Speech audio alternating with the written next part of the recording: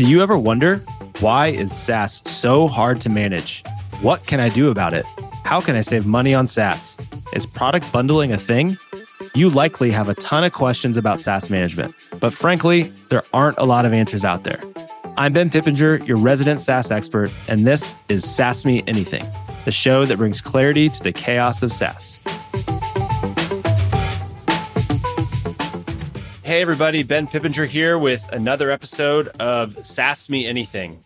On this episode, we're going to be tackling the question of how do I budget and forecast for SaaS? A couple things we'll be covering off today. First, we'll be talking about why budgeting is just so hard for SaaS. Next, what factors to consider when forecasting and setting your budget.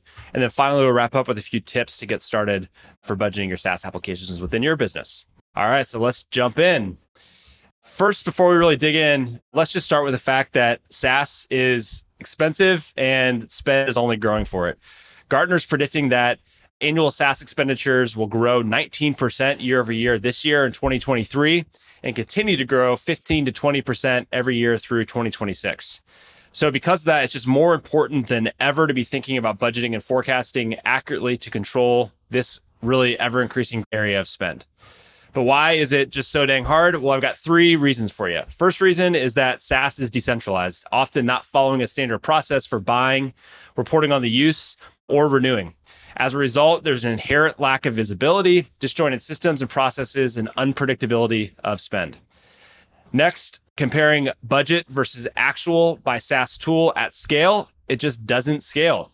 This is a manual and time-intensive process involving repeatedly exporting and combining data sets. And then third reason is that add-on features, overages, and true-ups can quickly and unexpectedly throw your budget out of whack. Teams usually don't consider the unexpected when setting budgets. Layer on the fact that you likely have hundreds of apps and that there is a ton of waste and excess spend. You've got yourself a big, juicy SaaS cheeseburger to take some budgeting bites out of.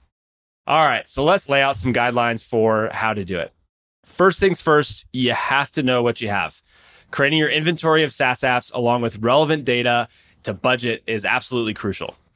You need data points like spend history, details of what licenses and features you've paid for, how those things that you bought are priced. For instance, are they per user basis? Is there a consumption model at play here?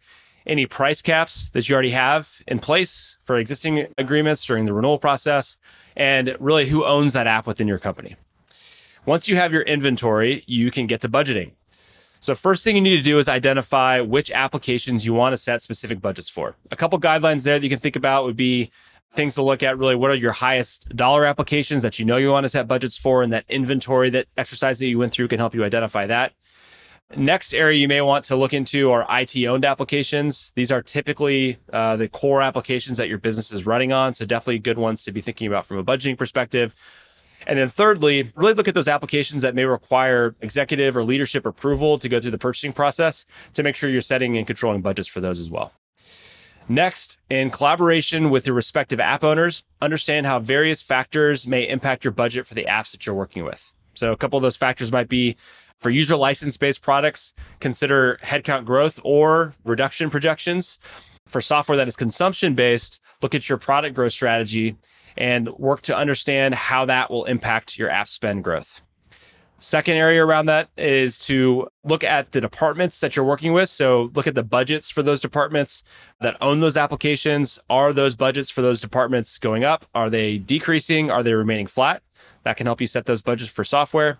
And then last thing to really look at is your M&A activity. Do you have M&A projections for the upcoming year? Integrating acquired apps into your budgets adds a whole other layer of complexity. All right, next thing to do is then look at what you spent last year. Is it aligned to the contract, or were you hit with some overages or true-ups that you just weren't expecting? Has the business considered add-ons for new products that may want to add next year from those vendors that you're working with? Consider if there are ways that you could be optimizing that application. Have you looked at unused licensing? Is there an opportunity to rationalize where the same app may be being purchased multiple times within your organization, or even if you have redundant capabilities that exist across other applications that you own?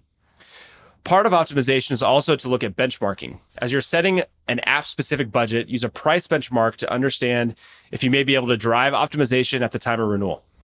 Use all of these inputs to then come up with an app-specific budget. I'd recommend always leaving yourself a little bit of buffer though for things that you just can't predict. For apps that you aren't building specific budgets for, your best bet is to take a category approach by department. Look at the software spend aligned to the growth of that department to set a budget. Okay, that was a lot. Here's a quick recap on the steps you need to take to accurately budget for SaaS. Number 1, get a complete inventory and visibility of your applications. Number 2, identify the applications that you want to set specific budgets for. Number 3, work with the app owners to understand factors influencing the budget. Number 4, review what you spent last year. Number 5, look for optimization opportunities. Number 6, for apps where you aren't setting a specific budget, take a category approach by department. And then lastly, make sure you're looking at those price benchmarks. So our bottom line today is that SaaS is expensive and it's only going to continue to grow. You can't afford to guess when budgeting and forecasting spend, as no one wants to be surprised with overspend. Know what you have, use data to ensure accuracy, and get started by talking to your app owners and key stakeholders. All right, that's it for today. Catch you next time.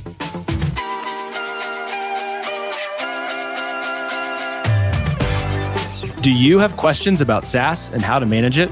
Submit your questions at the link in the show notes and tune in next time for more answers from your trusted source of SaaS management insights and trends. Go ahead, SaaS me anything.